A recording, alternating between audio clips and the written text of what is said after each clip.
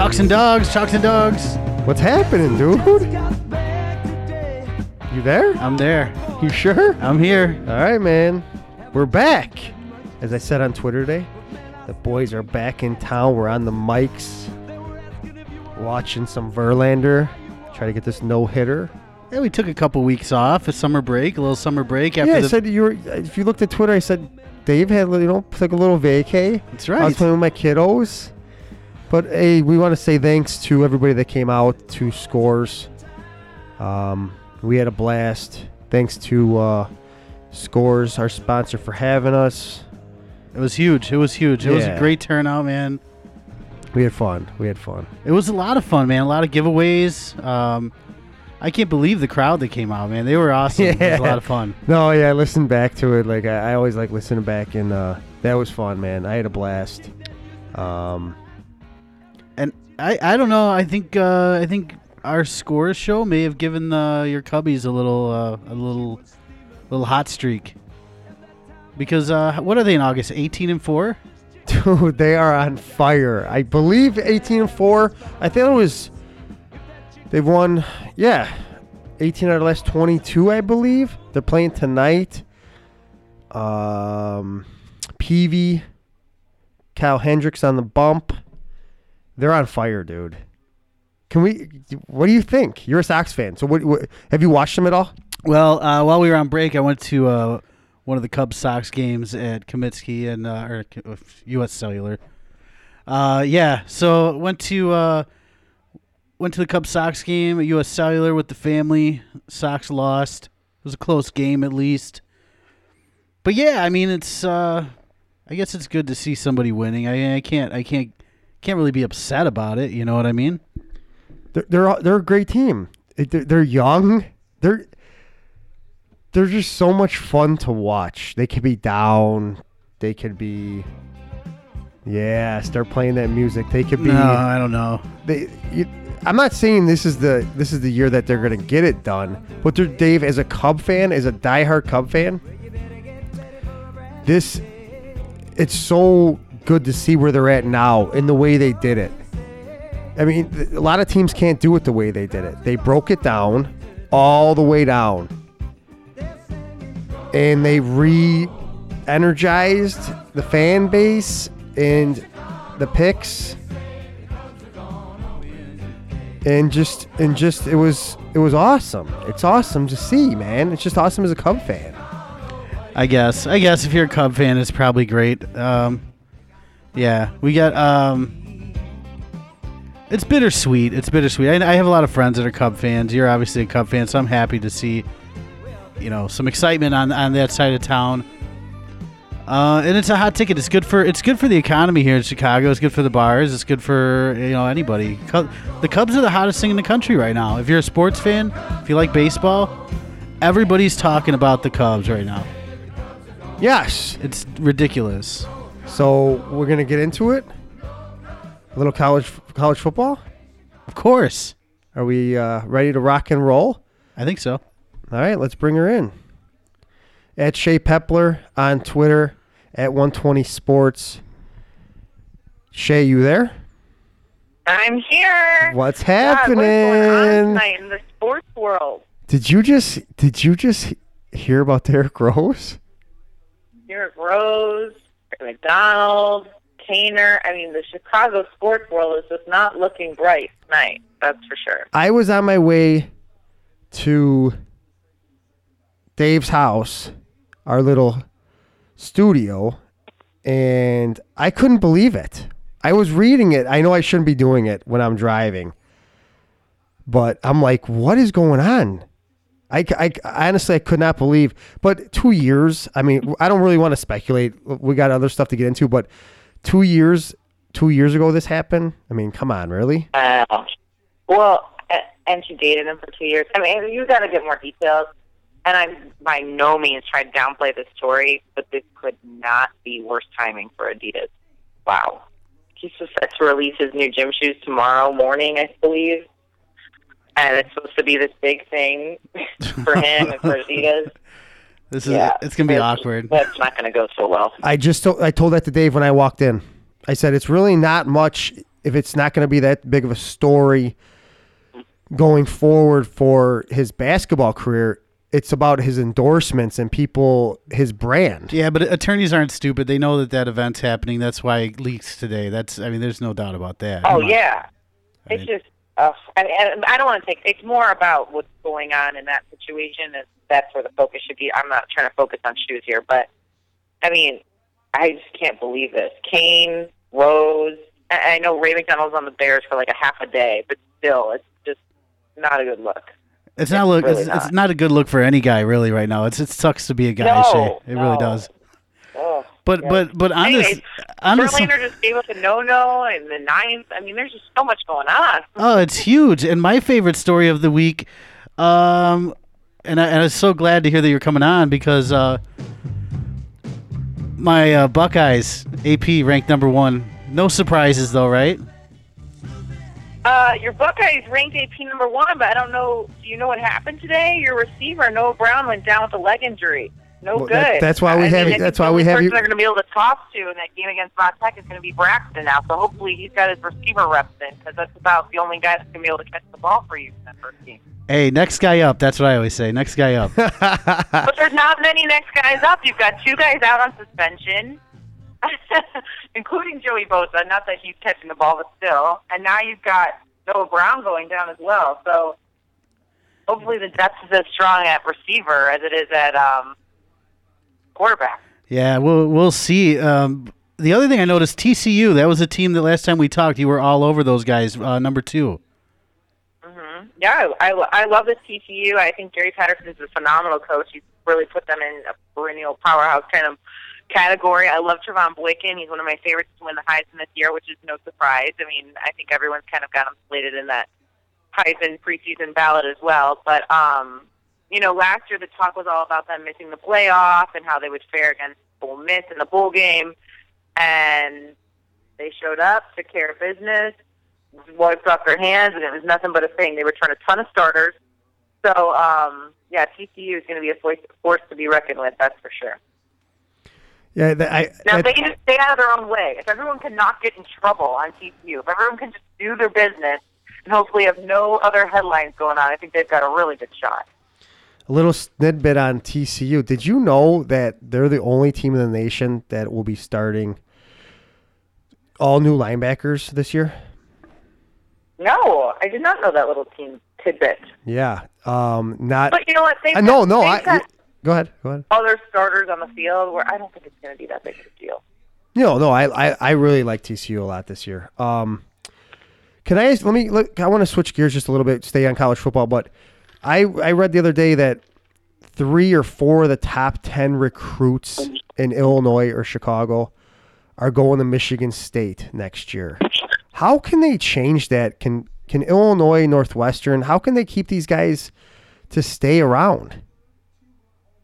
Well, Illinois is in a little bit of a world of hurt right now. I was at Media Days a couple weeks ago with Tim Beckman, who's always been very, very nice to me. But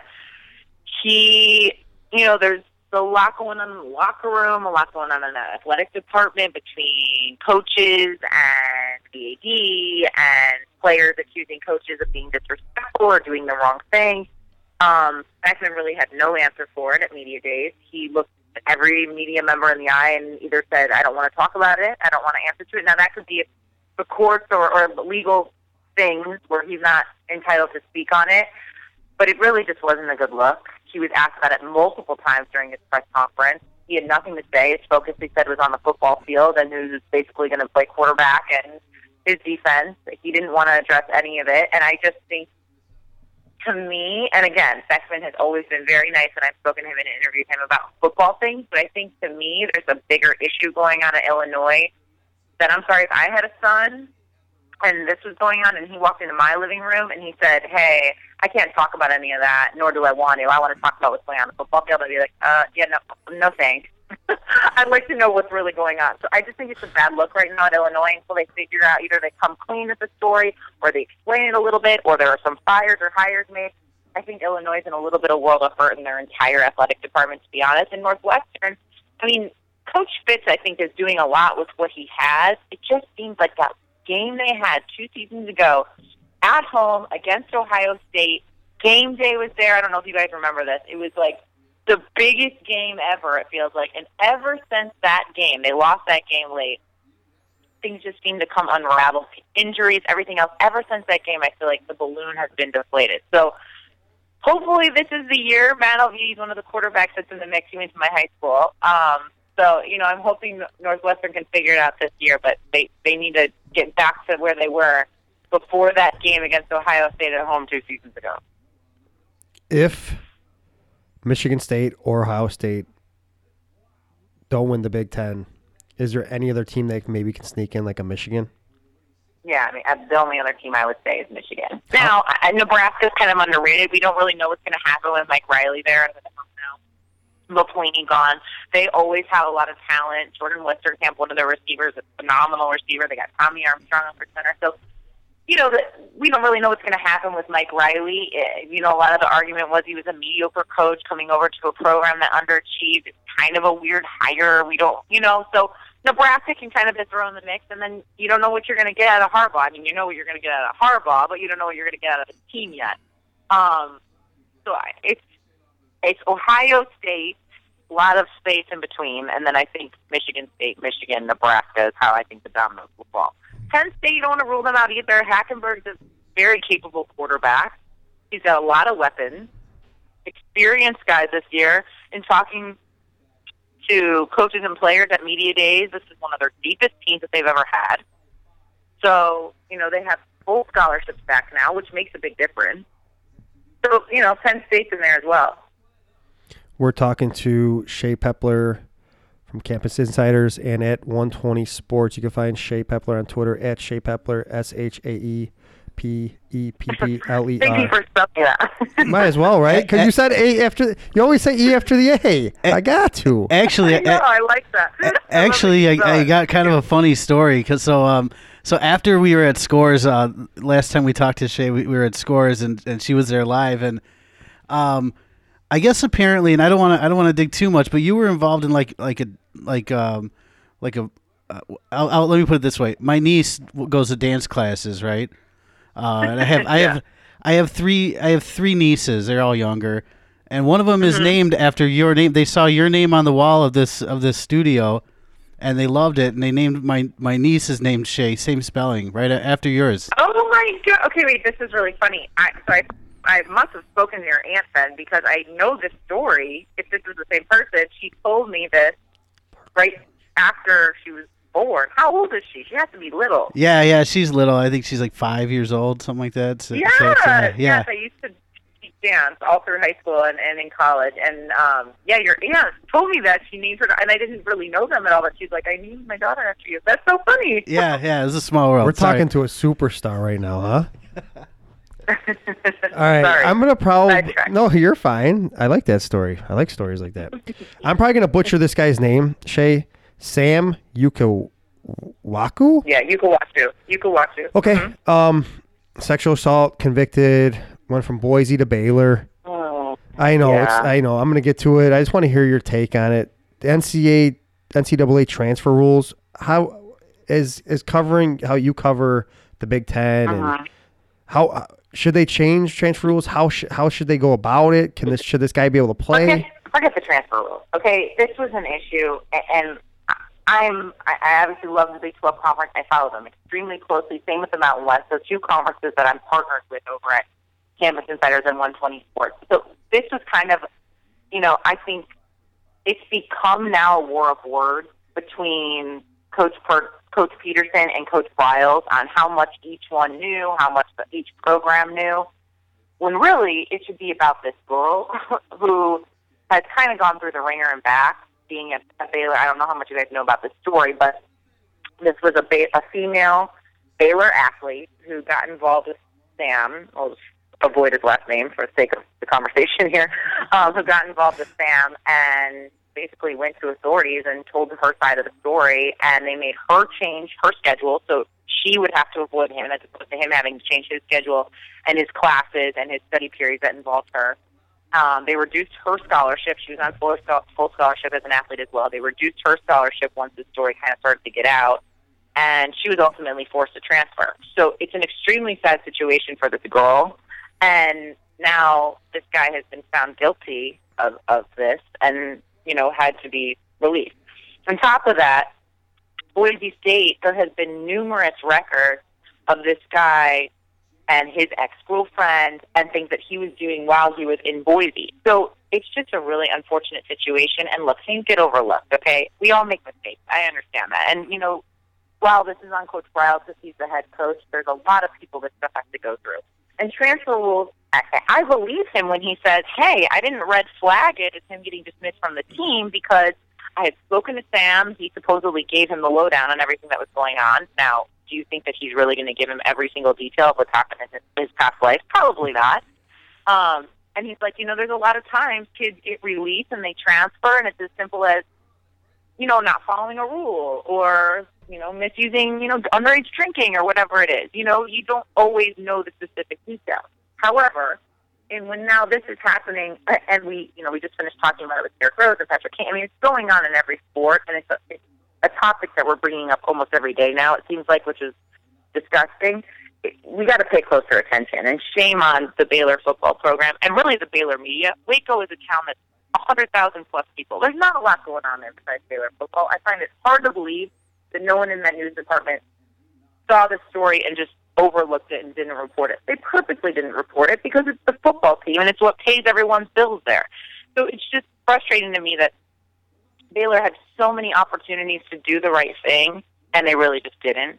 And whether that's on media, on coaching staff, on this player, on his teammates, on Boise, whatever it is, I just feel like there's so many missteps in this story, and it's just extremely disappointing.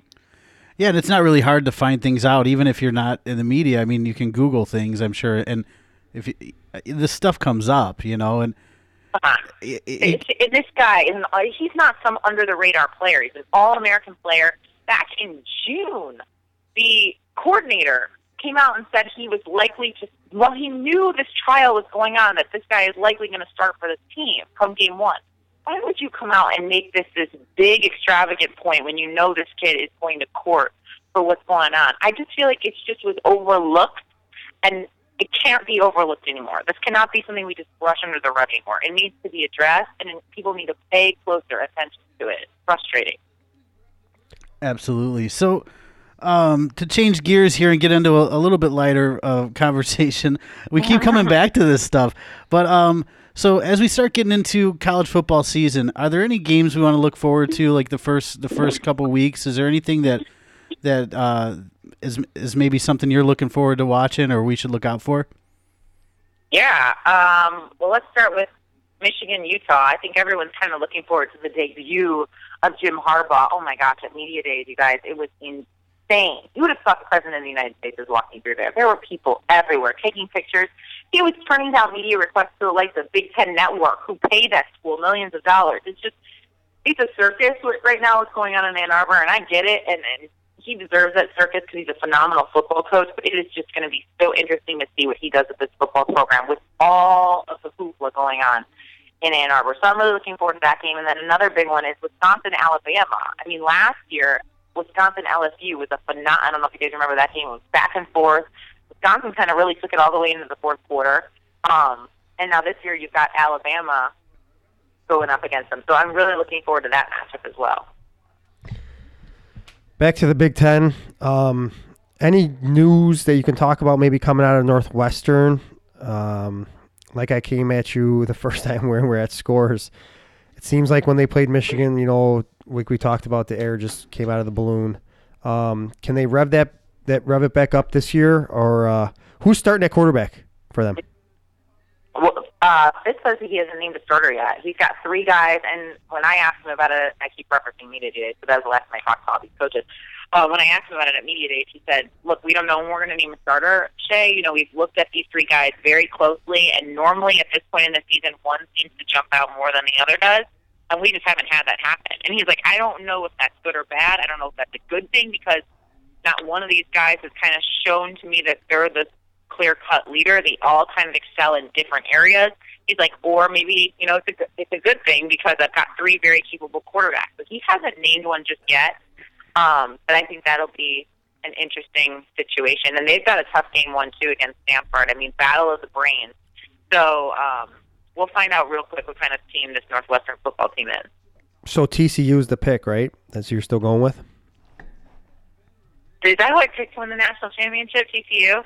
Ooh, is that what I did? Yeah, you did. We have it. We can play. I forgot. I just simply forgot. I want to remember. So remind me. So TCU is my pick. I didn't pick Ohio State. I picked TCU. I just want to remember. Who do you think? But I picked TCU. I'll stick with my word. I think they are very capable of winning the college football playoff. But without any linebackers playing a college game. Who cares? Shae, I know. Won the national championship last year. Tell me you called that. I'm sure you didn't. So please, the linebackers is a minor detail. Defense, though, a little bit, right? TCU puts up a ton of points, though. They always put up points. A ton of points. It's their bread and butter.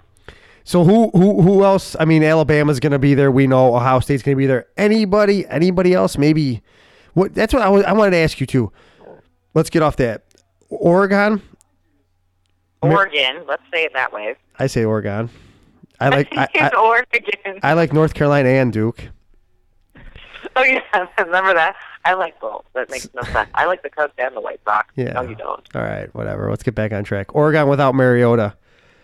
Can they? Vernon Adams is the guy. They're going to be fine. Is he the guy? More about the system in Oregon than it is the player. I mean, how many times do we go over this? More about the system in Oregon than it is the player. Vernon Adams comes in now. He's going to probably struggle, I think, right out the gate. I wouldn't be surprised if they have Lockheed, who's their 2 guy, play a little bit in that game 1. But Vernon Adams literally just started playing there 10 days ago after he passed his math test. I don't know how close you guys followed that story. He wasn't granted eligibility to transfer until he passed 1 math test at Eastern Washington, which just happens to be their first game of the season against Eastern Washington. Passed it. Now he's fully in the Oregon system. So he's only been there 10 days. So he doesn't have a lot of time to kind of learn what's going on. So I think they're going to play 2 quarterbacks that first game. But Vernon Adams is going to ultimately be the guy. He's not as good as a runner as Mariota was, but he's extremely capable. I don't think Oregon's going to miss a beat. Okay, so who can be a team that can come? Can Oregon? I say Oregon. You say Oregon, or whatever you say. Can they be the team? Oregon. USC, I think, is another team that could be in the mix. They are not as deep, though, as a TCU, as an Ohio State, as an Alabama. Shae, I love them. I love them this year. Oh. You love USC? Yes. Cody Kessler? Yeah. Yes. Although, dark. I mean, hopefully they can handle these off-season headlines. As you guys, I'm sure, saw what the head coach, Steve Sarkisian, must have been going out with him the last couple of days and getting caught drinking at an event, and now he's going for help, I guess, and medication in his system. So that's kind of a little bit of a mess to be dealing with right before the season. But if they can wipe that away, I think they've got a good shot as well. I'm reading an article here. USC, they're saying they're the most overrated team in the Pac-12. Oh God. Do you think there's any logic behind that? I mean, just because you read stuff online. No, because last we were reading about how UCLA was going to win it all. Remember that? Yeah, exactly. I don't understand the that. hype is real every season for some team out there. No, I think this USC team is extremely talented. Now, we haven't seen Sarkisian in this kind of situation. Heisman caliber quarterback at USC. So I think a lot's going to have to do with their head coach. And like I said, they can't afford to have injuries. So if they have 1 or 2 injuries on either side of the ball, they're gonna struggle. They've got strong lines, especially their offensive line, and they have an extremely capable quarterback, which we know can win you football games.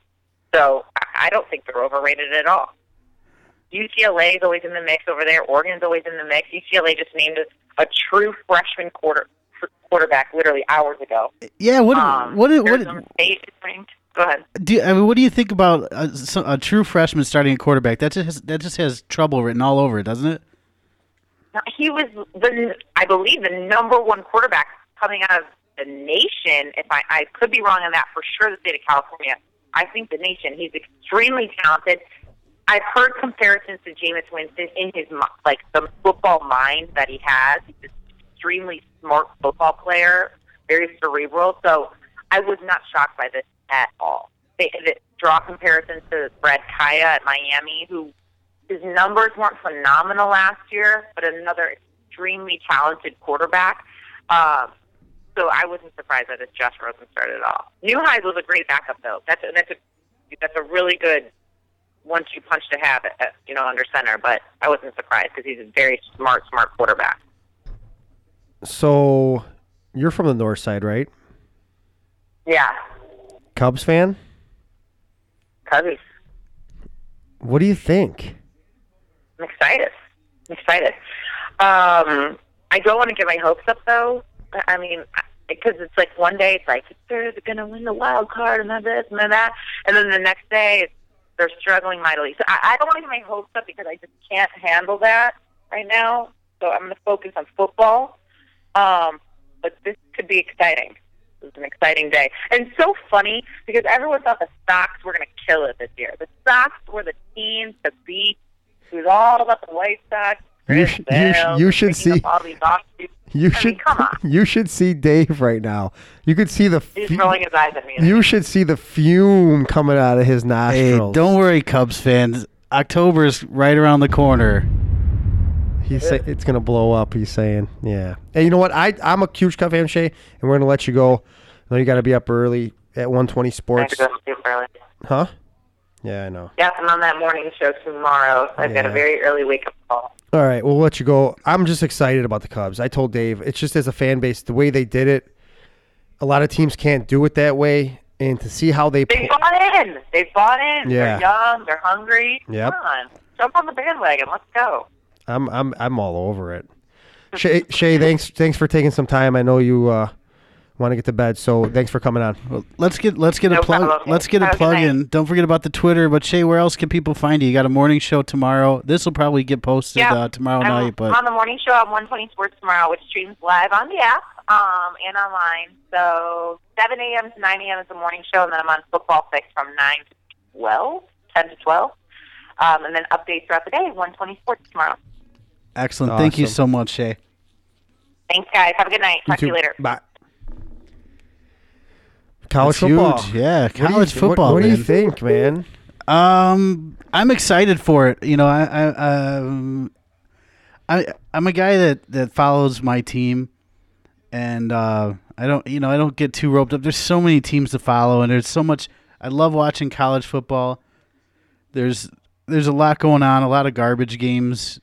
Handful of good games. You know, there's a lot of blowouts, like 53 to... Do you get jacked for the House State games? You sit down and bunker down? No. You know what? I try and watch as many as I can, but, let's face it, this podcast isn't paying me, so usually I got to work on Saturdays, but I try and watch, TiVo it, and I'll watch it, on double speed or something and stop it if I see something good. But when you lose Noah Brown for the season, that's a tough one. I got a big play in the first week. Do you? Huge play. Well, we have to get our plays in, right? I got a big play. What's your play? UCLA minus the 16.5. Might have jumped up to 17. I'd still play it at 17. I'd still play it at 17.5. UCLA minus the 16.5. I think it's a statement game for UCLA. UCLA minus 16.5. I think Moore unleashes this power team and sets the right tone for the new season, dude. I'm telling you. You think that's it? Do you think that's the play? Yeah. I like it. Inexperienced Virginia team. I'm gonna start once season starts going up. I'll be giving my weekly. I'll give my 16 parlay. 16 parlay. It's terrible. What? They're never gonna hit. 6? No. Why don't you take $100? I'll do a 3-teamer. Okay, take $50. $50 for every 6 teams. So you put 300 and whatever. $5 for juice. Say so you spend $300 some dollars. All you have to do is go 4-2 and you're a winner. Yeah. But you want to go 6-0 so you can make a couple thousand. Oh yeah, you can kill it. It's not going to happen. Or I'll just spend $5 and win. No, That's garbage. It's a stupid bet. It always is. It's stupid. You can't tell me you don't like throwing a parlay, for $5. I do. I like it. I smell blowout, UCLA. Yeah, probably. You're probably right. Even with a freshman quarterback? Love it. You like it. You like a freshman quarterback. He's got to be that good. You think Moore's just going to throw him out there? What else does he have? He's got somebody. He's probably recruited for the last 4 years. And you putting a freshman out there? Freshman outplayed everybody in practice. I think he's already throwing a Hail Mary. It's garbage. Wait till he gets hit for real. You don't like my play? Okay, all right, no. Okay, then play opposite. Take Virginia plus I'm the not 17. saying I don't like your play. I'm just saying that it's a ballsy move. A freshman walking into the big stadium, thinking he was probably playing in front of like 200 people. Now you're going to play in front of 30,000 as a freshman, and you're going to come out here and blow somebody out? I think he is. Hand the ball off and play defense. There you go. Manage the game. Well, you better run the hell out of the ball if you're 42-10. A running game blowout. Blowout. Come Blowout. on. Watch. I'm going to come back on here and just say everybody can say thank you. All right. I like it. I'm not saying I don't like it. It's definitely a play. I like it. It's good. So, want to get into some baseball? Yeah, I think we should, but we should probably talk about this Derrick Rose thing a little bit because this is hot and this is coming right off the press. I mean, this broke like 5 minutes before we went on, and this is from TMZ is where I got it. Where'd you get it? E? TMZ. All right, so the headline: Derrick Rose accused of drugging and gang raping ex-girlfriend. That's a pretty huge accusation. 2 years ago, though. Yeah, so here's the article. Derrick Rose is being sued by a woman who claims the NBA superstar and two of his friends drugged and gang raped her. The woman, identified only as Jane Doe, says she and Rose dated from 2011 to 2013. During that time, Rose allegedly tried to pressure her to masturbate in front of him. Whoa! Now you're. Oh, Dave, come on! I'm reading the article. This is TMZ. I'm not. What's going on with your hands down there? Yeah, God. Get them on the table. Anyways, no, but so you get he basically made her do sexual favors or tried to get her to do sexual favors. Yeah, allegedly. She wouldn't. She left with her friends. They went back to her house, broke in, and gang raped her with all his buddies. Now she's coming out 2 years later and saying this happened, and she was embarrassed. And it's almost like those Law and Order SVUs I always watch with Ash. I love those shows. It's like one of those. Yeah. Right now. All that this is going to be is he said, she said. If there's no evidence.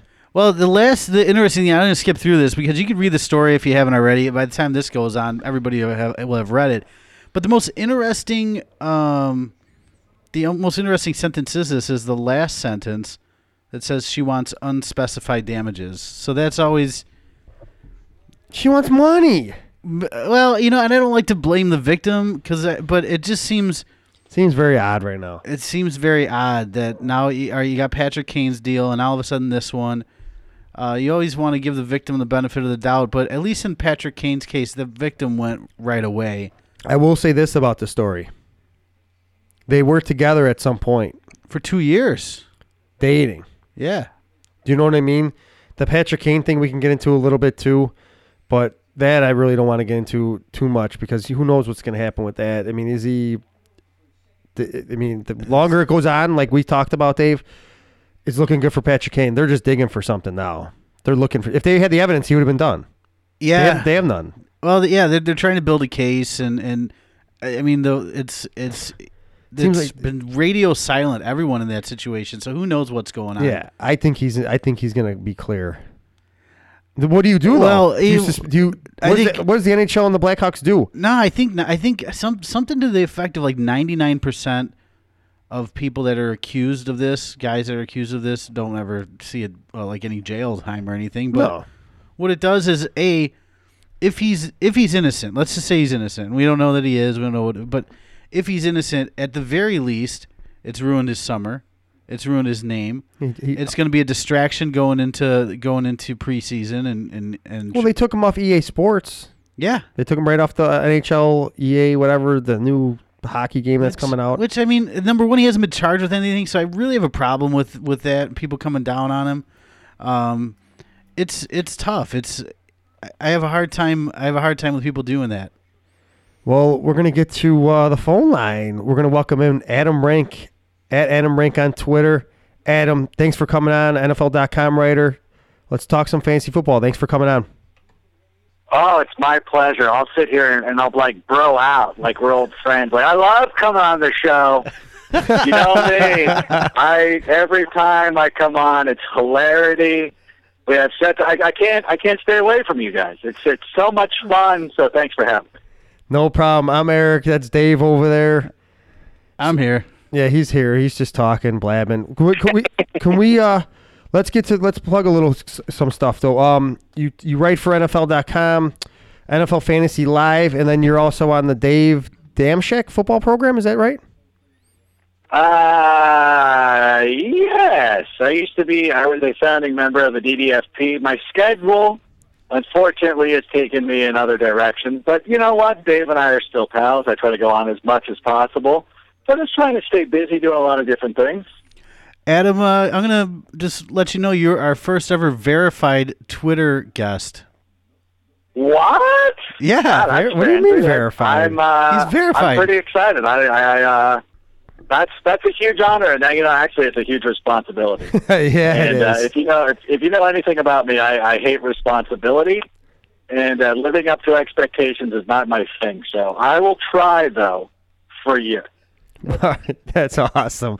We got some big time listeners that want to talk or listen to some fantasy football. So I'm going to ask you this one. I kind of want to know for myself as well. Standard, non-PPR league, QBs. What's your take taking them early, taking them mid-round? If there's a Rodgers there, if there's a Luck there. Just a standard normal league, no PPR. What's your take on that? Well, really, the big thing comes down to how much touchdown passes are worth. Because if they're worth 4 points for a touchdown pass, then it kind of neuters the quarterback position, doesn't make them quite as valuable, and that allows you the chance to go ahead and sit on a quarterback and not try to draft one too early. Ryan Tannehill is a guy that I've been looking at extensively. He was a top 7 quarterback last year in most standard leagues. He's looking fantastic in the preseason, and of course, you always want to take the preseason with a grain of salt. But he's a great passer. He's got great weapons. He's more athletic than people give him credit for. I'm sure everybody knows by now that he played receiver at Texas A&M. And I really like what this Miami team is doing. As a matter of fact, I know this is probably not the way you want to draft your fantasy team, but I did get my copy of Madden 16, and I've been using the Dolphins, and Jarvis Landry is money. So sorry about that. Listen, I'm a lunatic. I do things a little bit offbeat, but so if you're in a league where it's like that, then I would wait, and I would look at there's other guys too. You can find great values with guys like Teddy Bridgewater, Sam Bradford. A lot of people will pass on Tom Brady because of the suspension. But if you're in a league where you get 6 points for a touchdown pass, well, then you have a commitment to take Andrew Luck or Aaron Rodgers because they're so far ahead of most of the other passers that it just makes a lot of sense to go after them early because they're guys you can count on each and every week. And in my league of record, it's worth 6 points. And the guys who have great quarterbacks, they beat everybody. I mean, it's just the way that scoring system works. So that's the big thing. Know which one you're going to do, and then act accordingly. I'm in a 6-point quarterback league. Take it early then. Yeah, So you want to go early. Yeah, because, dude, I'm telling you, you'll get 34 points every week from those guys. If those two are not there, should I hold off for one of Well, at that point, yeah, you know what? Once those two guys are gone, you're going to start looking at value and say, okay, let's say if you're at the back end of the first round. Or let's say, if you're early in the first round, you probably want to take one of the stud running backs. We'll pick into the big 4. But on the way back, if you don't get them, if you're out, if those two guys are gone, which in your league I would probably imagine that they would be. But I would start loading up on receivers and make sure I have that position on lockdown. And then again, there's going to be some good values later on. I mean, Tony Romo's going to be great this year with that Scott Linehan offense. He's going to be throwing the ball an awful lot. Especially, he's going to look back at his running backs, Joey Randall, Darren McFadden. be like, you know what, we're not running, we're throwing. And so I expect him and Des Bryant to have monster seasons. What about a guy like Peyton Manning in Eric's league, which is a 6-point touchdown for a quarterback? Peyton Manning with a new offensive coordinator, new system, new coach, new everything. Is he even a first-round pick in any fantasy drafts this year?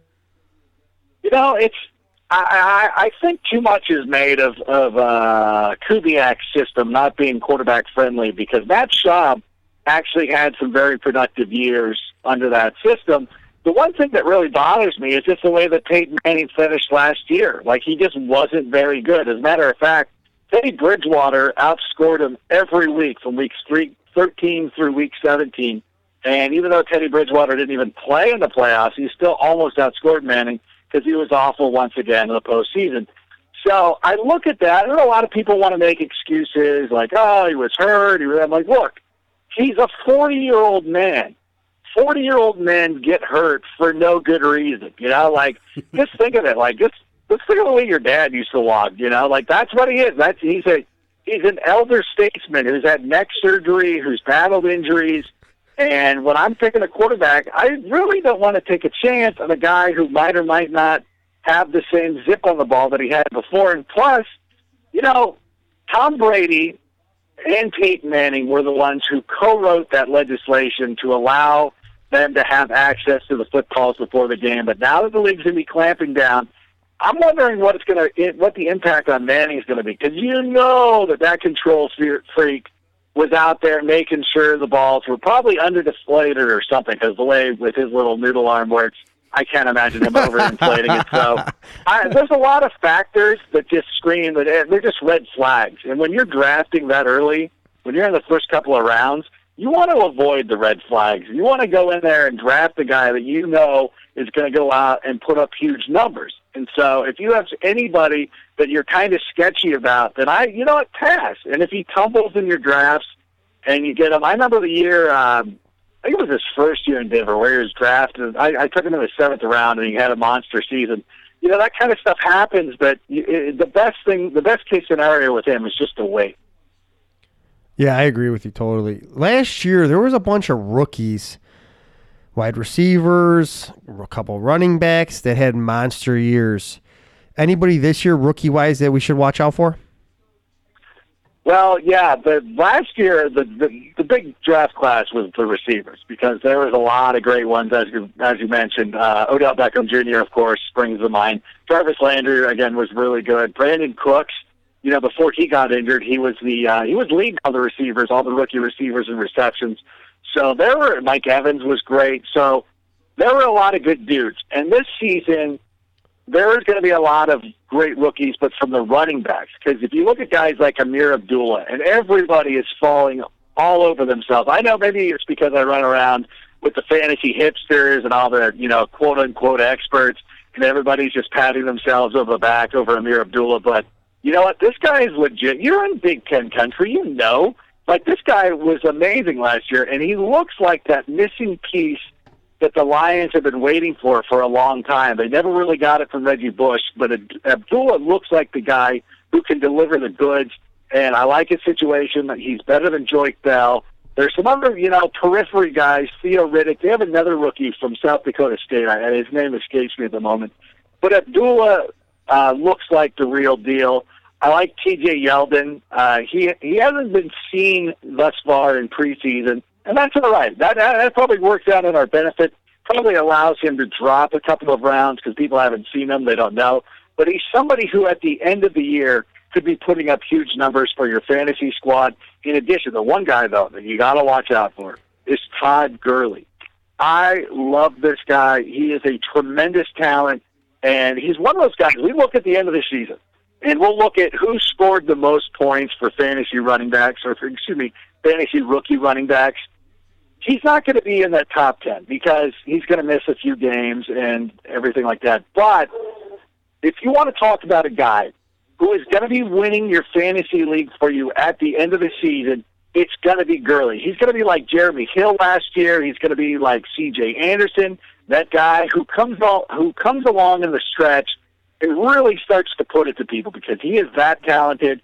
If the St. Louis Football Club is smart, they will bring him along slowly. Hopefully the rumors of them moving to Los Angeles does not impact them at all, and by the end of the year, Gurley starts putting up 20 points a game, and you ride him to a fantasy championship. Le'Veon Bell, I got him listed on my board as like the number one running back to get. I don't know why. Everything I've been reading says that he's pretty consistent. Is he a guy that you'd use a first round pick for? Absolutely. I mean, he's great. I mean, he really is. He's a solid pick. A lot of people have him as a consensus number one pick in fantasy because he's so good both as a runner and as a receiver out of the backfield. The Steelers score a lot of points. So, in all the mock drafts that I'm doing and all the experts and everything that I talk to, everybody's pretty set on Bell either being the number one guy or at least in the top three. And over the last couple of days, though, I've switched that a little bit.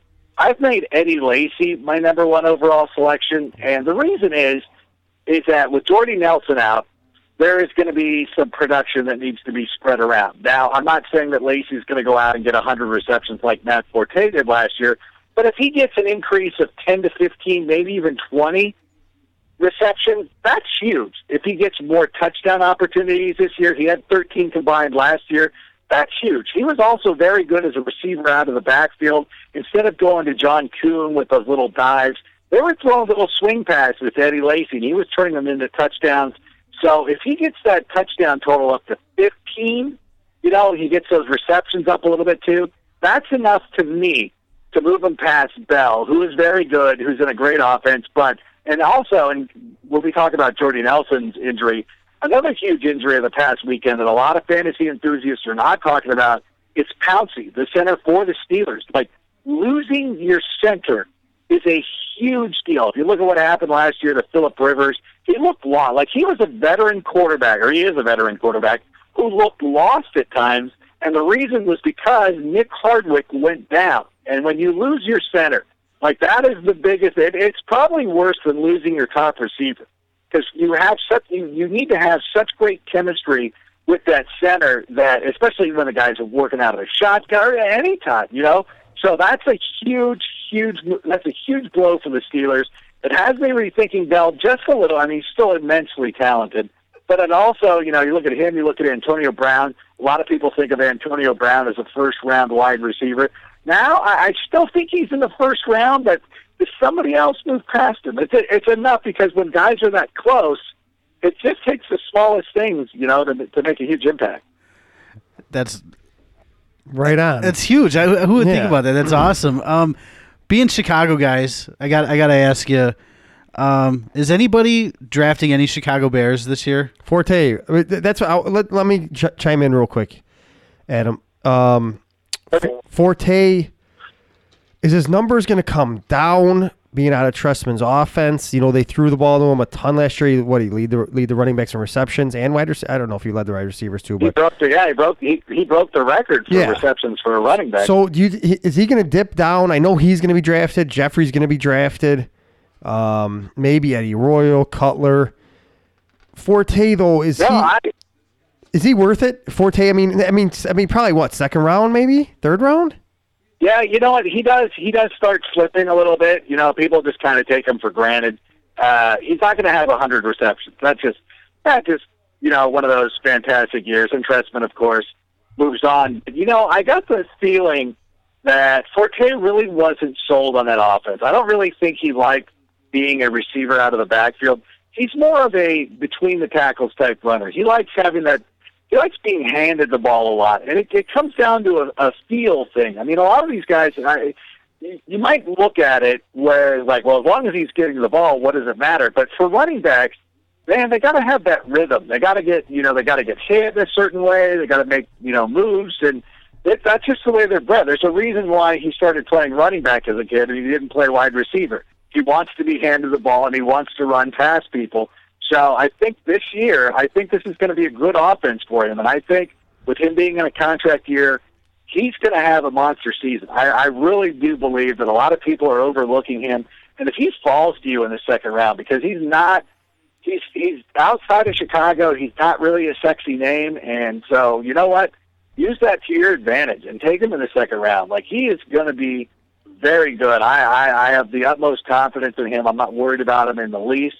So I feel good about him. I feel good about Alshon Jeffrey. Eddie Royal, you mentioned. Eddie Royal could be one of those surprise guys. You know, Cutler really hasn't had that slot receiver during his time in Chicago. And the last time these two played together during Royals' rookie season in Denver, they had a great year. And so I expect Cutler to target him a lot. I expect him to target Martellus Bennett a lot, too. And if this defense doesn't come around and they have some issues and they end up getting into a lot of blowouts, well, that means a lot of targets for the receivers. So that means all those guys could see a lot of production and get a lot of chances. And I know people like to rag on Cutler and everything like that, but I think he's going to be very good, too. I don't know if he's going to be a fantasy quarterback because the position is very deep. You know, I think there might be 10 guys better than him in fantasy, but for those other guys, there's some definite value there, and you'll find somebody worthwhile. Plus, if you guys are Chicago guys, can we settle this too? Like, why do people feel like you can just put ketchup on a hot dog and get away with it? What are people thinking? That's awesome. Do you like hot dogs, Adam, or no?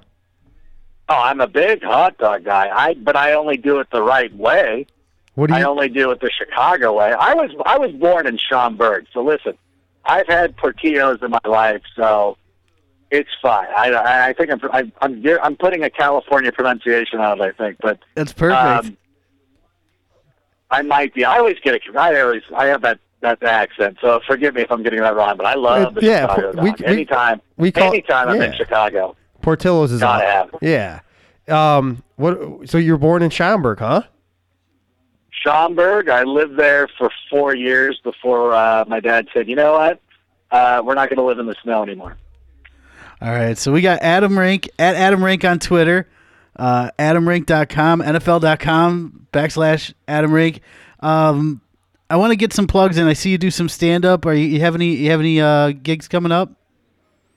Yeah, I do have a gig coming up in October. It's gonna be a pretty cool event. We're raising money for Alzheimer's awareness. I will have more information for that on my Twitter page, on my Facebook page as we get closer.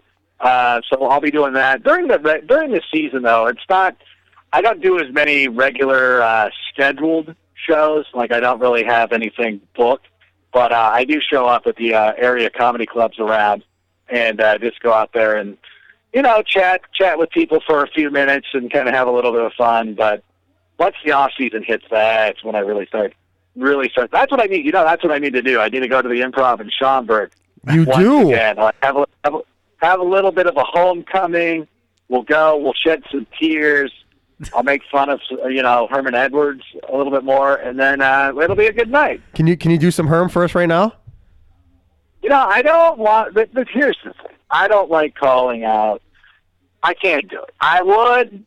We'll do it the next time. I gotta be in the right mind frame. All right. For it. And I gotta be careful too, because I don't want to get sued. But no, you gotta be in the mind frame is what I'm thinking. No problem, Adam. Adam, thank you so much for coming on. Our guests are going to love the fantasy football knowledge you brought and all that. Can't thank you enough, Adam. Have a good night, buddy. Hey, the pleasure was all mine. Don't be strangers. Don't make this a one and done. We're not. I will hunt down Mike Jacobson. I will give him the what for. The jackal. If you don't do this again. No problem. We appreciate it, Adam. My pleasure. Anytime. All right. Thanks, all right, buddy. Take care. Man, my fantasy football team is going to be loaded. I'm glad I'm not in your league because I know you're going to take all his advice. Oh yeah, big time. I know you are. Oh, a couple people. Yeah, I saw you got like a whole page full of notes. Big time notes. You're all over it. Brian Weber, stop reading into what Adam Rank said. Well, you told me to not post this show till after your draft, is what you told me before the show. We better. No, I'm in my dad's fantasy. Yeah. No, you gotta take it easy on the old man. No friends won this year. No. No, I'm in the big one with the pops. Yeah. And all his buddies. Yeah. Is there any quiche rolling on that? Big time quiche. Yeah. Big time quiche. I won it last year. Yeah. Oh, that's right. That's Come right. on, Yeah. dude. That's right. I won that big boy last You year. got lucky. Dude, my team was loaded. What was your team? Give me some I players. had Brady, Gronk, Jordy Nelson, Mike Evans. Who else you got? Who else? And I picked up a ton of running backs. I had like C.J. Anderson from Denver. That was a stud. I'm going to play this after every one of your picks in your draft. You're going to hear it. Actually, I traded for Breeze because Brady started off bad. Yeah? So then I had Brady and Breeze on the team. Brady and Breeze? Because Brady started off bad. Yeah. So I needed a quarterback. Because I have a 6. Our league is 6 points for a quarterback. Yeah, I'm in a 4-pointer. So I agree with him. If a guy like Rodgers or Luck's there and you got the first 2 picks or 5 picks and he's still there, you got to take him. Yeah, I'm in a league that's a 4-point for a quarterback throwing a touchdown, and it's a non-PPR. So if you get 100 points in that league, it's a big week. Yeah. All right. So that's pretty. How is it? Pretty insane. Good, nice league. Yeah, it's fun. It's fun because we do it through and these guys don't sponsor us. Although if they wanted to, I would be cool with it. So we do it through CBS, and CBS Sports is cool because they have a really nice trash talk. Like it's almost like a Facebook wall for the league. CBS Sportsline? Yeah. So yeah, that's what we do ours on. Yeah, so you can post stuff on there like memes and stuff, and it goes to everybody in the league's email. So you get an email that Dave posted something, and then you open it up, and it's me shit talking you. Yeah, I know. I in front of everybody in the league. I love it. You are one of those. Dude, I'm the biggest trash talker. That's ridiculous. What do you mean? Just win, baby. What do you mean ridiculous? I wanted Adam Rank to do some Hermod words, Dude, if I'm playing you in fantasy football this week, you're going to hear about it all week. You're going to hear about how I'm just going to destroy you. Then I'll spank you. Me, my 2 buddies, You still owe me a pizza. My 2 buddies, Derek Rose and Patrick Kane, are going to come over this Sunday. What about Cosby? Cosby? Cosby's good. We're getting way out of control with Cosby, Derek Rose. Let's get back to the Bears, talk some football. Welcome him, Adam Jahns from the Sun Times. Adam, can we veer back to football after this conversation we just had?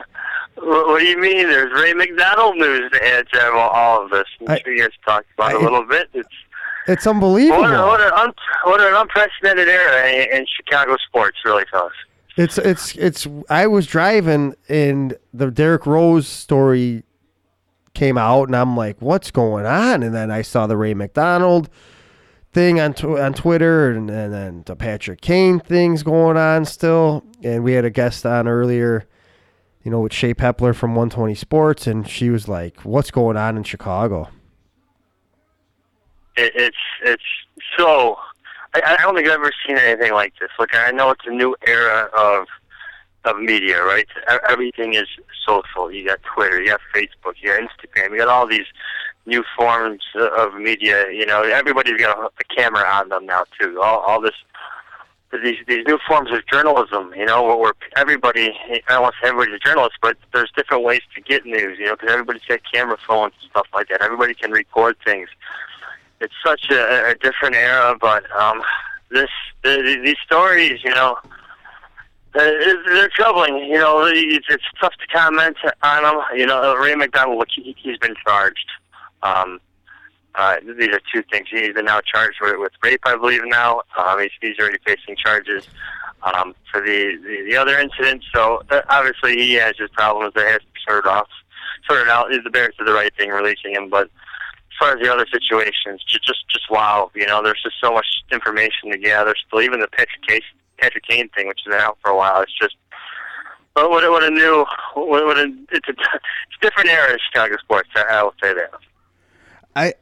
I think when you talk about the media reporting on things like this, and I don't want to get too much into this because we've got a lot of Bears to talk about, but is it now, because you're in the media, is it now a thing to be the first to break the story as opposed to actually checking sources? Like the Patrick Kane deal, I mean, did that come out maybe too soon? The guy hasn't been charged with anything. You know what? You always want to vet your sources before you report anything like that. And the Buffalo News, I mean, that's a credible organization. I mean, they knew what their leads were going for. They knew this was going to be a story, and they produced some pretty good coverage since then. I mean, you always want to be first in every story, but I get what you're saying. The idea of being accurate instead of being first, that's very important. It's crucial to what we do. You want to be, it's better to be accurate than wrong, right? You don't want to be first and wrong, right. which has happened to many of us in the media. You report something new, you don't have all the information, and you make yourself look bad, and you got all sorts of issues on your hands. So I get what you're getting at. I don't think the Patrick Kane stuff came out premature. I think the Buffalo News had pretty good leads there because, again, that's a credible organization, and they do their due diligence in all of these things. So usually there's checks and balances in how reporting is done, and I'm pretty sure they went through all of them to have that stuff printed, whether online or in print. Yeah, fair enough. So Kevin White had successful shin surgery. I tell you what, the first surgery that goes unsuccessfully for any athlete, that's breaking news, because every athlete has successful surgery, though something wrong happens down the road. But yeah, you never know anymore, though, right? Yeah. Teams are protective with their stuff, and I get what you're saying. But what a loss before we even knew what the Bears had there in Kevin White. So just a crazy year, or just a crazy preseason, not even a preseason, a crazy training camp for these wide receivers for the Bears. First Kevin White, then Alshon Jeffrey, then Marquise Wilson. Now Eddie Royal is sidelined with a hip. I mean, Jake Cutler has no receivers. He's going to be throwing to Josh Bellamy, Mark Mariani, and Rashad Lawrence against the Cincinnati Bengals in their third preseason game. Well, I mean, Kyle Long's been playing up and down the line all preseason. Will we see him go out for any passing routes this year?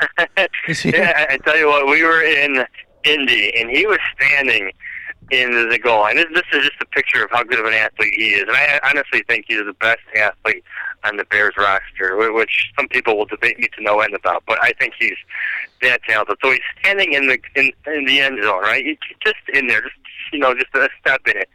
And he launches a pass. He's a lefty. And it reaches 53 yards.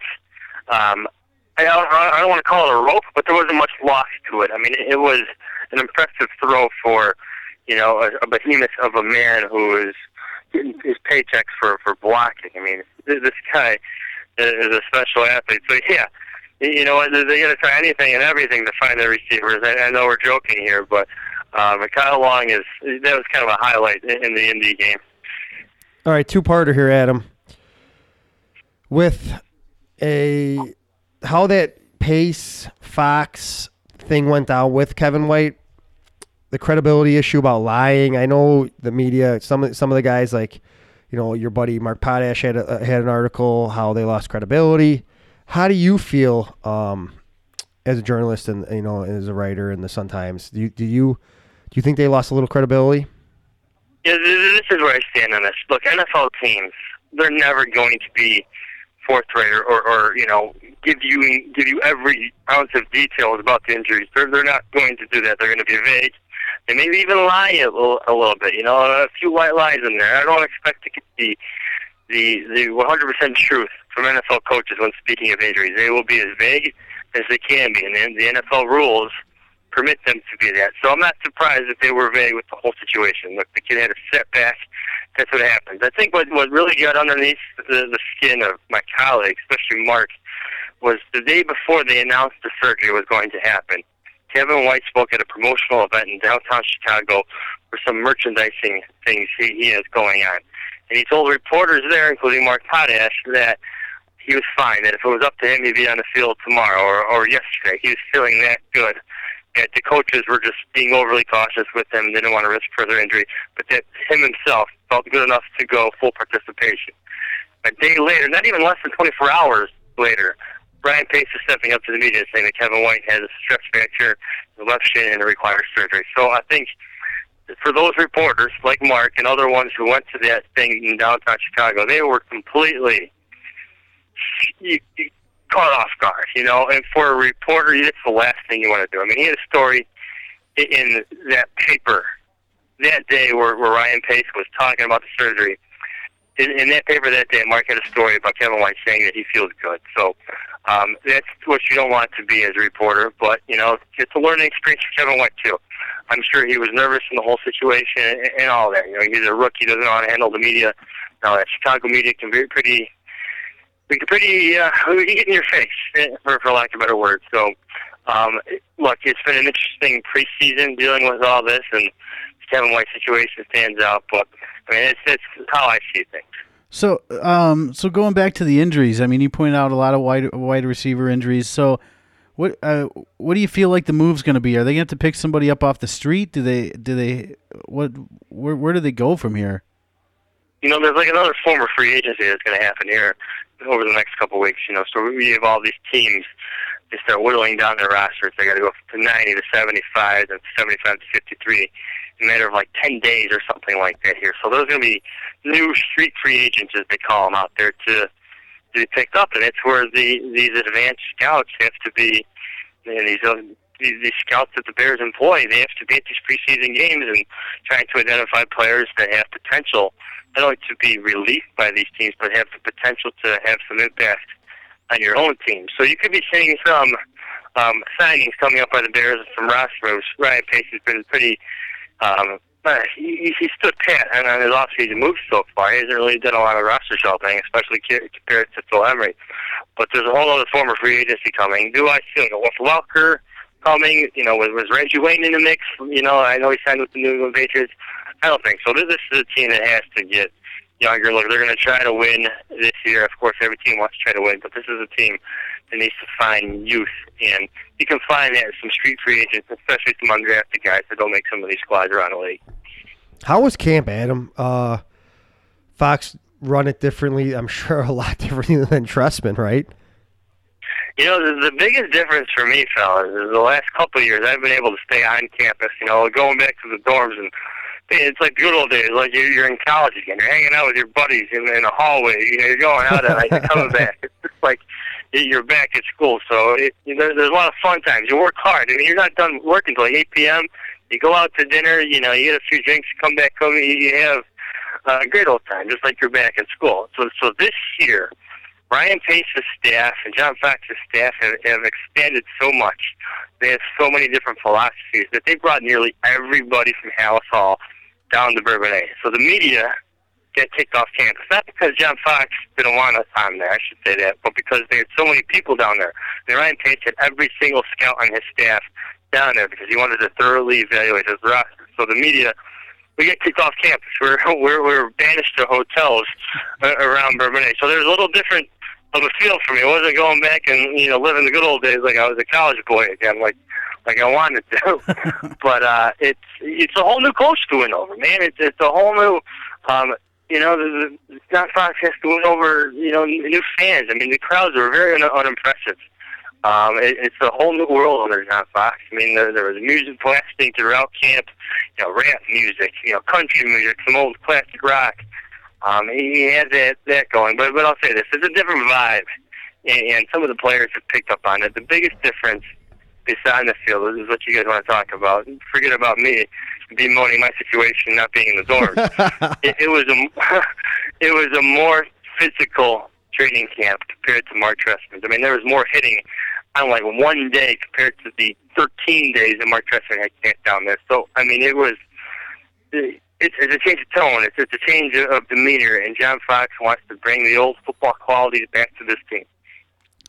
That's cool. I mean, you said it's a different feel. Do you think it's a better feel? Do you think?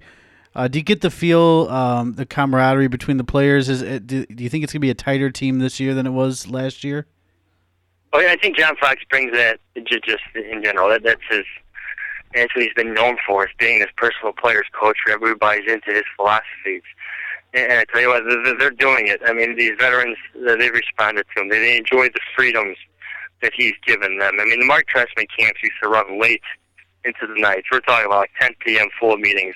They're well done before that. You're wondering, like, well, these guys should be cramming and getting, better at the football and stuff like that. Look, we're all human here. These guys aren't robots. They're up at 6 in the morning. Keeping them up at 10 p.m. is not exactly good for anybody, right? You need to get their own rest. These are big human beings that play a physical sport, and their mind tends to wander, right? These are professional athletes we're talking about here. So just his whole philosophy, whether it's instructions in the meeting rooms and how he teaches there, or how he's, had events like movie nights, and stuff like that to bring his team together. It's really changed the complexion of the demeanor and the mentality of this football team. Who's the locker room leader? Who do you think is it? Long? Is Long the locker room leader yet? He'll tell you it's Matt Slauson, and Matt Slauson is one of them. But I think Kyle Long, and this is going to be his team. This is a guy who's going to be the face of the franchise. I know we're joking around about his pregame athletic abilities. He's working out there pregame against the Colts. He's throwing 53-yard passes. But this is one of the best interior offensive linemen in the league. And I know there's a lot of buzz about him moving out to tackle, but who are you going to replace him with at his quality in the middle? He's that darn good at his job. And he's got the demeanor and the approach for being a leader. He's got the personality. He's loud. He's not afraid to mix it up with anybody. I mean, just for one example, the last day of practice was one of the most intense, probably the most intense practice of the entire Bourbonnais experience for the Bears. Jeremiah Ratliff just wanted to get after and, have fight Senator Will Montgomery. Those are your two starters. And, Long tried to make amends between them. Will Montgomery was, being a little dirty, a little tricky, a little feisty in the trenches with a veteran Jeremiah Ratliff, who is got quite the fiery motor himself, and Kyle Long was in there to separate all that. I mean, Kyle Long got in a fight with Trevor Jenkins earlier in camp. I mean, Kyle Long, look, he doesn't want to say it.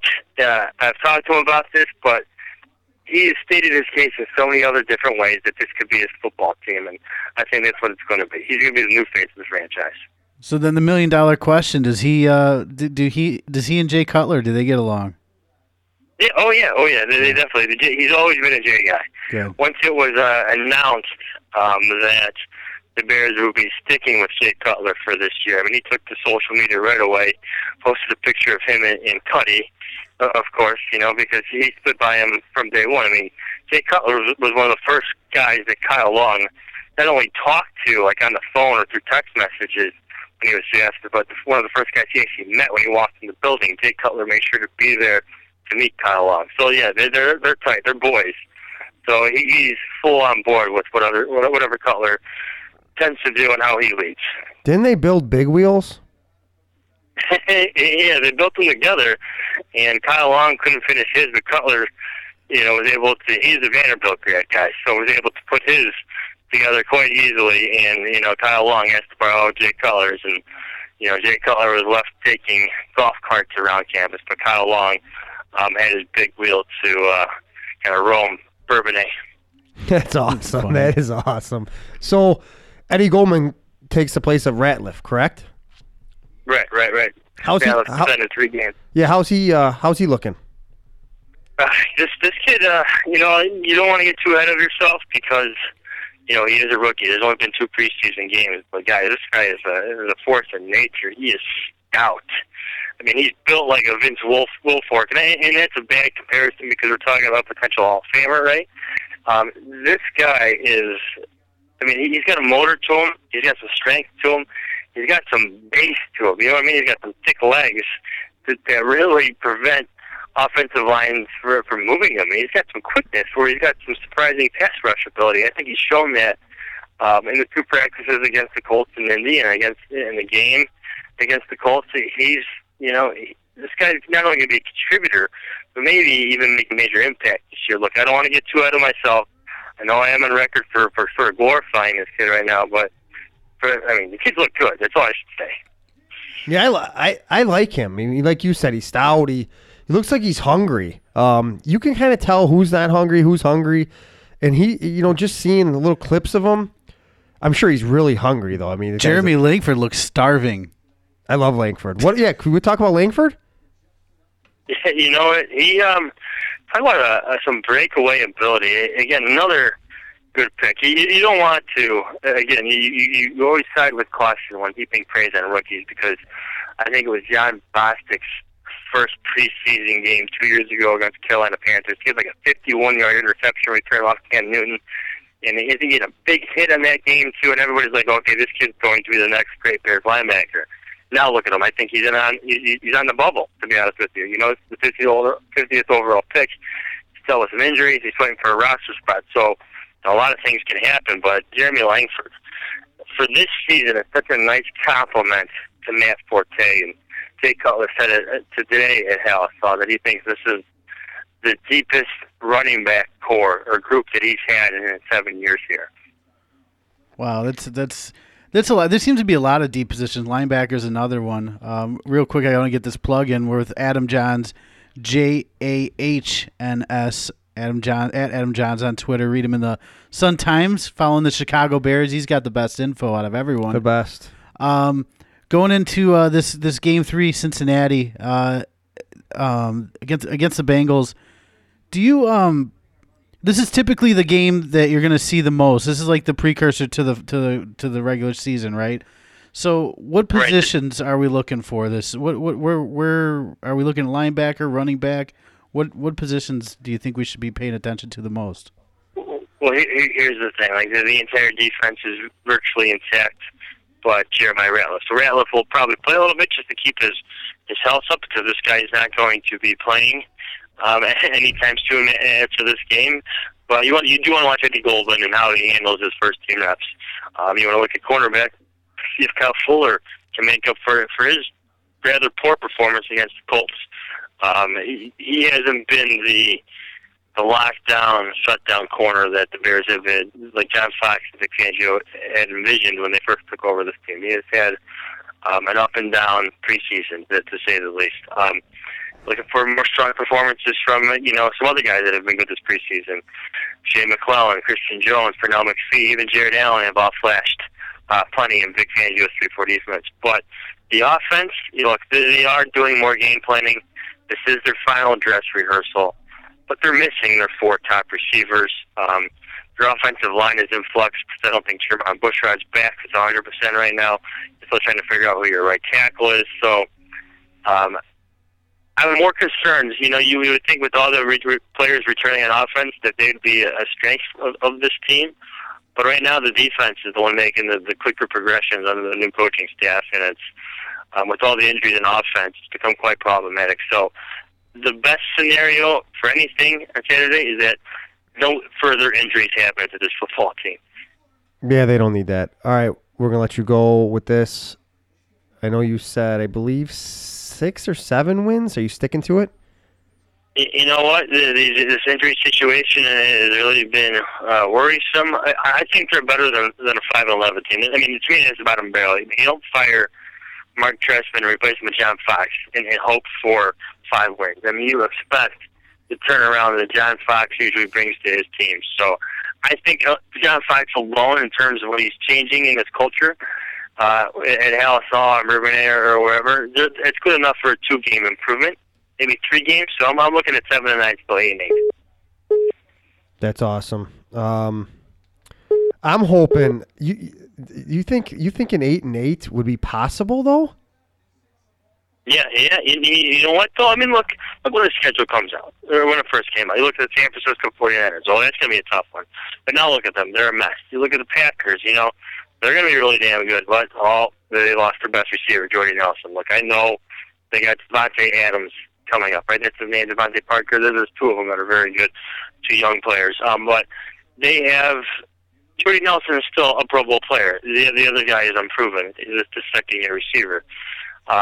So injuries happen. I mean, the NFL is so unpredictable, right? Yeah. Anything can happen, and I don't think this roster, this Bears roster, is as void of talent as some people make it out to be. I think they're a more competitive team than some people want to think they are, and I think they're better than a 5-11 team. All right, it's Adam Jahns.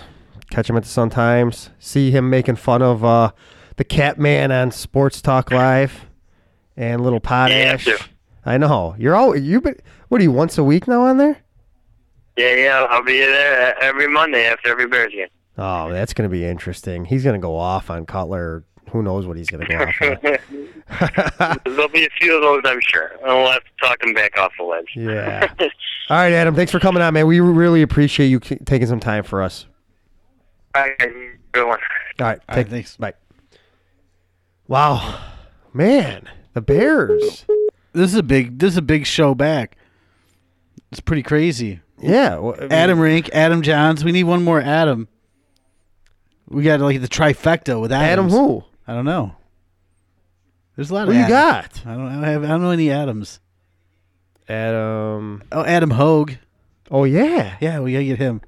Let's just talk to our producer, Mike Jacobson. Well, I'm just kidding. Sam Maniscalco is gonna be calling him. We could just call him Adam. Yeah. Let's see if he notices. Yeah. We're just gonna, let's bring in Adam. We're gonna call you Adam Maniscalco tonight. You know why? Why is that? Because every good person we've had on tonight's been Adam. So we said we need a third Adam. Well, then we had Shae. Every good guy that's been on. We had Shae Peppler. Yeah. Yeah, but we want to keep. Well, let's welcome in Sammy Maniscalco at Sammy Maniscalco on Twitter. Orange and Blue News. Sammy? What's going on, fellas? Hey Sam. Orange and Blue News, right? Yeah, OrangeandBlueNews.com, baby. All right. Basketball columnist. Trying to plug it. A lot of stuff going on with Illinois basketball, too. A lot of stuff going on. All right, well, let's talk about that. Throw us a nugget right away. Well, recently, Illinois just got back from their European tour. And I don't know if anybody's heard, but Darius Paul, who was a transfer, who was originally at Illinois 2 years ago and got dismissed, was back this last season after transferring for a year, and he got in some trouble over in Europe. Don't know the exact details on it, but he has been dismissed from the team officially as of earlier in the week. So Tracy Abrams going down about a month, 6 weeks ago, and then losing Darius Paul now, who, in my opinion, was really their only post threat. Very, very talented kid too. So that's a tough pill to swallow for Gross heading into the season. So a lot of moving parts with Illinois as far as what their roster is going to be. Come October, November. So it'll be interesting. I got a joke for you, Sam. I don't know if you heard this one. I don't know if you heard this today or not. Bill Cosby, Patrick Kane, and Derrick Rose walk into a bar. I don't have a punchline yet, but I'm going to work on it. Did you hear the news? Have you heard? I have. Yeah. What's going on? Well, every guest. I don't know. Every who guest. knows? I mean, go ahead. It's tough to speculate on it because nobody knows any details or whatnot. But all I know is it's a bad rap for Chicago sports as far as that goes. Any pub is publicity, but I mean that's bad publicity. I mean, obviously stuff went on with Kane and a few weeks back, and then I was popped on Twitter earlier this evening and saw the Derrick Rose news too. So haven't really looked into that too much yet. But anytime your name's attached to those kind of words, especially involving a female, it's no good. So yeah, we'll see how that unravels. Yeah, we were talking to all of our guests since we're based out of Chicago. It's just bad news. I was on the way to Dave's and it popped up and I'm like, what's going on? But let's switch some gears. Let's go to some better stuff. Bulls off season. Jimmy Butler comes out and says he wants to play point guard. What's your take on that? One, he can't do it. Two, I'm sure he meant it in the capacity of, listen, I think I can play some point. You know what I mean? I can maybe play the position a little bit. I mean, my take on it is nothing really. I mean, as far as he's just making a comment. Somebody, I'm sure, asked a question and he's making a comment about it. But I do think, I do think there's some Jimmy Butler, Derrick Rose kind of riff there. I don't know if Butler's comments have anything to do with that, but even without the comments, I just think heading into the season, after the year Jimmy Butler had last year, and Rose being in and out last year and getting back to his normal self, and then coming out of the playoffs, having some big games, and Jimmy being so consistent throughout the year, it's who's the top guy in that team? Who's the go-to guy? Who's the leader as far as who wants the ball down the stretch? But obviously they both do. But there's going to be some friction there. I think there was a little bit last year, and I think there were instances in the playoffs last year where Rose kind of backed off and said, "Hey, you're the man now. You go ahead and do this. Let's see what you can do." And kind of put Jimmy Butler out there on an island by himself in a sense. So pay attention to that. I mean, the Bulls offseason, obviously the biggest addition is Hoiberg and Thibodeau gone. That's a huge change that everybody knows about. And it'll be interesting to see what kind of brand of basketball he implements and what kind of culture he puts in with the Bulls. But that Jimmy Butler-Derrick Rose situation, there's going to be friction there, I think. And it's just a matter of when it kind of rears its head. And now, like you said, throwing this Derrick Rose story and whatnot, it's just, I don't know. Bulls are in a tough spot. I think the most positive news, of the offseason was obviously bringing in Hoiberg and their draft with Portis. But other than that, this newest Derrick Rose stuff isn't good. Still a player away, Sammy. Still a player away in my book. Yeah, I agree. I think they're the next best team in the East besides LeBron. I mean, the Cavs are loaded. I looked into their roster the other day after kind of free agency has really settled down. I mean, they are deep. Barring any injuries, I don't see how they don't. I don't see how they don't win it next year. The Cavs. No, I'm with you. I totally. I mean, they're so deep. I mean, I forgot about guys like Richard Jefferson. Now J.R. Smith's back, and Dellavedova is going to be a third point guard role, and he'll probably play 10 or 12 minutes a game. And I mean, it's just they're so deep. They got so many guys. I mean, Tristan Thompson is going to be. I mean, what's he going to be during the? I mean, he'll be a great player in the regular season. We'll probably end games with him, especially come playoff time. I mean, Maniscalco. I mean, they are loaded. Mo Williams off the bench.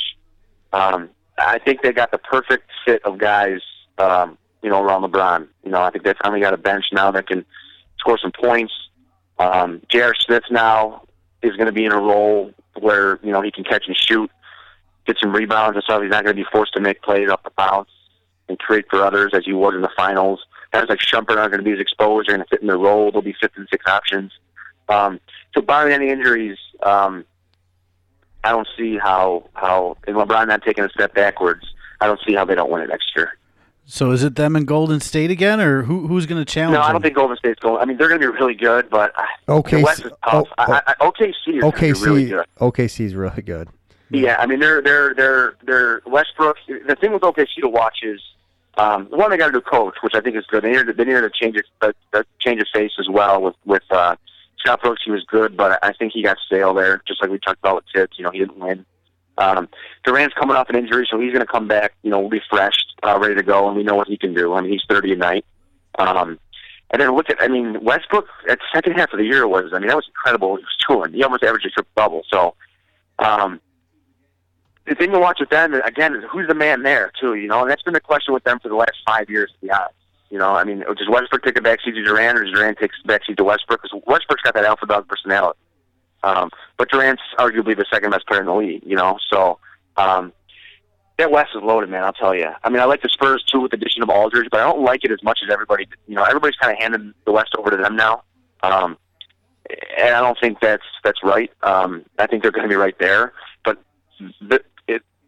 adding Aldridge doesn't make Duncan, Parker, or Ginobili any younger than they are. As a matter of fact, they got a year older. You know what I'm saying? So they're going to be right there, one, because of Popovich and their system and their culture, and they've won before. But I think the key to San Antonio is one guy. Duncan can do what Duncan does. Ginobili can do what Ginobili does. The addition of Aldridge, he's going to help a ton. But it all comes down to Tony Parker. If Tony Parker's at an all-star level, they're going to be really, really tough to beat. But if he's not at an all-star level and he doesn't stay healthy, I don't think they can come out of the West. Then you got the Clippers. Talk about another team that's loaded and deep. Lance Stevenson, Paul Pierce, got a closer. DeAndre Jordan, with all that drama that went on, he's back now. I think he was the key. If they having lost him, I thought they kind of took themselves out of being title contenders. But then getting him back, I think they're right there too. So, the West is loaded. It's going to be a fun year. Let's put it that way. It's going to be really fun. But I think the East is locked up, barring any injuries. How do you see the DeMarcus Cousins, George Karl thing playing out? You know what? Obviously Cousins has been a guy that's been quoted as being a little immature, kind of a whiner and whatnot. And I don't know. I don't really understand that hire, to be honest with you. And no disrespect to George Karl, because his resume speaks for itself. But he's older. He hasn't won a championship. Yeah, he's been there with the Sonics. He's had some good years with the Nuggets. But I don't know. I'm not sure about that hire. And like you said, with the personality of DeMarcus Cousins, and first of all, he is extremely talented. I mean, he's a rare breed. I mean, he's a guy in the league that, and he dribbles the ball up the floor. So you see highlights of him on SportsCenter where he's getting a rebound and busting out himself and making plays for others at 7 feet. And he's so strong. He's one of your last few kind of. He's a back to the basket guy. Now he's got a little bit of a face-up game now too, but he's a kind of a throwback back to the basket guy as well. So, but to your point, that relationship there, I don't know how that plays out. I'm sure Cousins has grown up a little bit, but they certainly got off on the wrong foot. And Cousins certainly is not a guy to shy away from opening his mouth in the locker room or opening his mouth to the media, speaking freely and free of mind. So that'll be interesting. I mean, they're not going to win anything, but I just don't understand the hire, to be honest with you guys. I really don't. Going back to the Bulls, are we going to see Dougie McBuckets get any serious playing time this year? I mean, assuming he's absolutely. Healthy, yeah. I think that's one of the big changes you'll see. You'll see these young guys now, the Tony Snell, McDermott, Portis will get some tick. You'll see these young guys now get a chance. They'll get an opportunity. And, I mean, McDermott's got a unique skill set. I mean, he's not going to go out there and score 25 a night, but he's a guy that can put the ball in the basket. He's got a quick release. If he can get a way to, find a way to find his niche and maybe, hide him a little bit defensively, I mean, he can. I mean, look what Korver does. And he's not the shooter Korver is, but early on in his early years, Korver wasn't what he is now. Right. I mean, he's found his niche. He's become a specialist, and he's become pretty darn effective. And I'm not saying McDermott's going to be that, but I think McDermott can do other things than just that. I think you can throw him the ball in the post with a smaller guy in him, or throw him the ball in the block or the elbow and let him create a little bit and use his craftiness against the free throw line. And he ain't going to out-athlete anybody. But I don't think anybody expects him to do that. He'll make up for that stuff with his moxie and his skill level. So, and speaking to your point, yeah, he's going to get a great opportunity. He's going to get a lot of playing time. I mean, him and Hoiberg go way back, Iowa guys. So, but I think the Bulls invested in that guy. I mean, yeah, that's what I think. They gave up so much. You got to play him. You got to let him develop. I mean, he's a big investment, and they're probably planning on him being a very important part of the Bulls roster and culture for the next 5 to 7 years at least. So him, Snell, Butler, those guys, I mean, they're getting right in the middle of things. I mean, I know Derrick Rose is your superstar and he needs superstars, but I don't know what's going to happen with Derrick Rose in his future with the Bulls. This new stuff that just came out certainly doesn't help, but I don't know where his role fits. I don't know how he feels about the Bulls right now, Those are all questions that everybody's asking, and it's going to be interesting to see how it plays out. But those young guys are definitely going to get some kick. And they're going to get opportunities, that's for sure. It's going to be a different brand of basketball. You think this might be hard-headish? What's the right word? Just a big Bulls fan? And kind of meatheadish, maybe? You think they could... I think I know what you're going to say. What? Go ahead.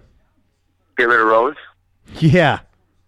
Trade him? We think... We Boo. Dave, get rid of that bull. I'm not Are you kidding me? It's, how do you know? We think alike, Sam. I'm dead serious. I am dead serious. No, I would get.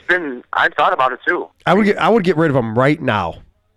Yeah, I thought about it a few years ago, actually. As far as just when are they going to decide that? Here's the thing: they're not going to win a championship with him being the best player. That's been proven. I mean, obviously he went through all the knee stuff. He's an MVP, but it's hard for a guy that small to be your number one option. And he could be the number one option, don't get me wrong, he could be a closer, but they don't have the right stuff around him. And like you said, is he getting stale now? I mean, he's obviously proven at the end of last year that he can kind of get back to that level that he was at. But is it time to maybe look at options and what you can get for him?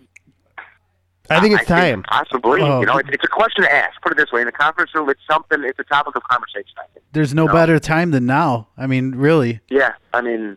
Sammy's right, though. He's not winning. 2 years, when you want to get rid of him, or in a year, I think he's up in 2017, this contract, or 18 maybe. I mean, he might leave anyway, I mean, he might want to get out of Chicago and might want to go somewhere where there's no pressure on him anymore and kind of just end his career and like that, I mean, he's obviously got a different perspective. Some comments he made last year to the media, he's obviously got a different perspective on things. Don't get me wrong, he's still competitive and wants to win, but he's not. I think he realized he's not going to get that kind of fire that he had in 2010, 11. He was trying to prove something.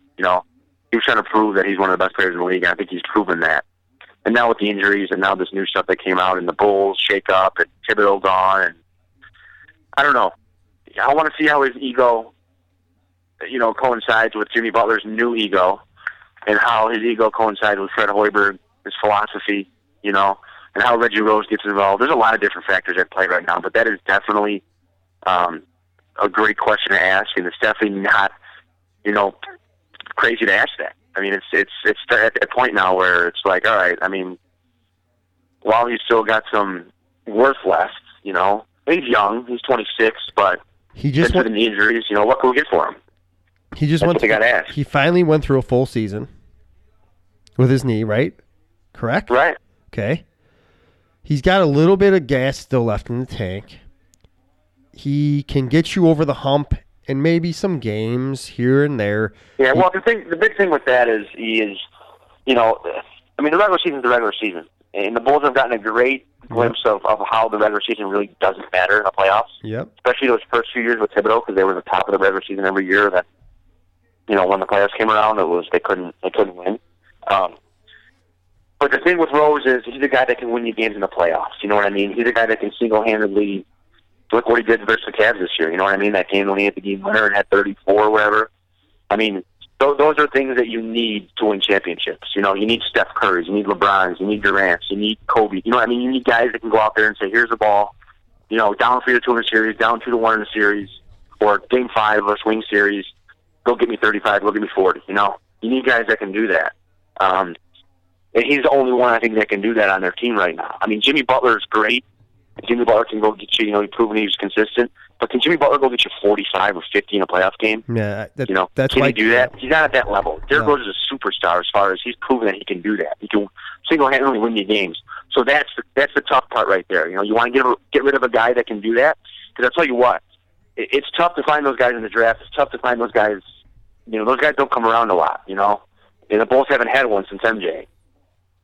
So that's what I think might trump them actually, seriously consider getting rid of him. Is that guy can win you playoff games and can win you a series? Yeah, just me being a Bulls fan, that's all. No, it's a great question to ask, and I can tell you honestly, I thought about it and pondered it in the last few years, and it's come up too in national media stuff. At what point do the Bulls look at that? I guess we just sit back and find out now what comes out with this new stuff and see how the Bulls PR handles it. However the Bulls PR handles it, you might get an idea of how they feel about Derrick Rose right now. You know what I mean? Yep. Are they fully 110% behind them? Are they, it's just the way their PR comes out with this one is could maybe give you a little bit of an inside scoop or read on how they feel about him and where he stands with the organization. Awesome. Where does he stand with Bulls fans? That's the thing, That's the thing. Are fans tired of him yet? I mean, are they... I am. Injury stuff and the comments he's made last year and the fact that the Bulls haven't won and they've lost, the last 5-6 years to LeBron. I mean, how do Bulls fans feel about him? I'm sick of it. And that's one thing that's me, like you just said, going back and forth, is because he can, like you said, Sam, you need a guy like him. It's in anything. It's at any level. You need a guy who can, and especially the NBA level, you need a guy who can create his own shot and score 35 and 40. That's the problem. But I think the Bulls would be better off without him. I mean, depending on what you can get for him, you just have to rebuild then, you got to build up for free agency, you got to go after Durant when he comes out. You got to go after guys and want them to come to Chicago, but... I know they're going after it. I'll tell you another thing that it might help. If you get rid of Derrick Rose, it could help and hurt. I mean, the free agents wanting to come to Chicago, I know for a fact, LeBron didn't want to come to Chicago because of a lot of different reasons that first year when he went to Miami, his first free agency. But I know one of the major reasons he didn't want to come to Chicago was because of Derrick Rose. Yep, 100%. It's hard for a free agent to want to come to Chicago when Derrick Rose, who's from Chicago, owns the city. You know what I mean? Yeah, 100%. There's a lot of egos that play there. We'll see get rid of him. Is that going to open up free agents to want to come here, or are free agents going to say, They don't have enough players. So it's definitely. I mean, it's something to think about. Yeah. It's a tough city. I mean, if you're a player, do you want to come as a big name free agent to a city like this with the media scrutiny? Right. I mean, the biggest reason LeBron didn't come here is a no-brainer. It's because there's a certain guy that was here that's the ultimate, that he'd always be in the shadow. And Yeah, he wants no part of it. Scottie Pippen. I mean, LeBron's trying to be that guy and overcome that guy as far as when talks of the greatest of all time are around. Bill Wennington. Do you hear this? Why do you want to? Go ahead. Do you hear this guy? You said that one of the all-time greats, and he goes, "Yeah, Scottie Pippen." I mean, another guy that's, to be honest with you, is very underrated. Yeah, I mean, he's a top 50 player, obviously, 50 greatest, but a lot of people don't realize how good that guy was. Oh, he's he was amazing. awesome. He's amazing. He was awesome. I mean, they think that he hung on George's coattails and won 6 championships. That couldn't be further from the truth. Sammy, I was watching. If you follow everybody, follow us on Twitter at Chalks and Dogs. I was watching a Nick Bulls game, 1996. It was the best basketball game I've seen in forever. Pippen, Jordan, Oakley, Starks, Ewing, Anthony Mason. I mean, they were manhandling Jordan, and he put up 46. Yeah, I think. Yeah. I mean, just watching it, Sam. I think I texted you. I don't know if I texted you or not, but just watching it, and I was getting into the game, and I haven't had that feeling watching that game in a while. How not different, but watching it as an adult, comparing it to today's basketball, it's amazing. It's a different brand. It's a different brand, and I don't want to go back. We're talking about Pippen, let's get back to Pippen. Watching him play in that game was he guarded anybody. He guarded the 5 through the 1. He was incredible. Yeah, he was his body. I mean, he was second on MVP the year Jordan was out. He almost won MVP that year. Yeah, exactly. I mean, he was great. I mean, he was exceptional. I mean, he's like 9-time all defense. All right, I'd say he's the greatest. I mean, when people talk about greatest defenders of all time, he's in the top 3. Easily. Yeah, I agree. All right, Sammy, thank you so much for coming on again tonight, man. Absolutely, man. Talking some hoops, getting a little lowdown in some Illinois. How'd you do tonight? Did you guys win? No, we lost. With you on the court? Hey, man, can't win them all.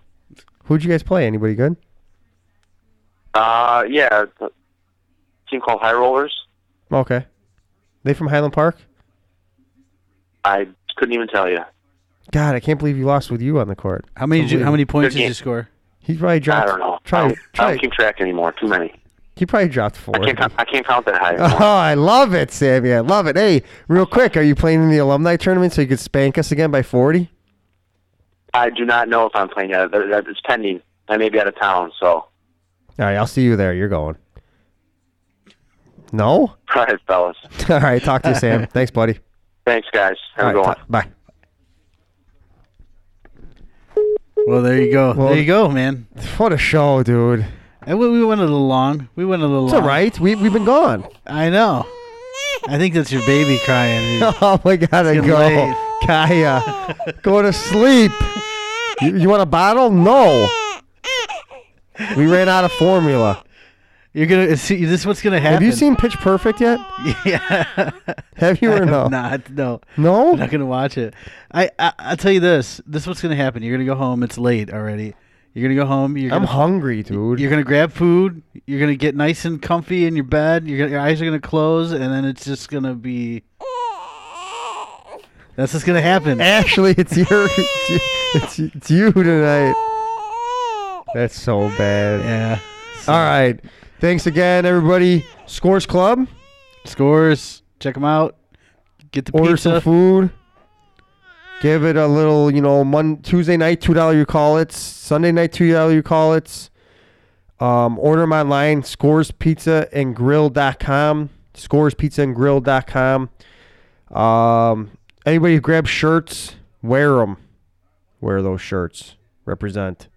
Richie Ewalt, Brian Weber. Who am I missing? Mary Weber. All you goofs who took 27 shirts that day, wear them. For D, Ami. Peace.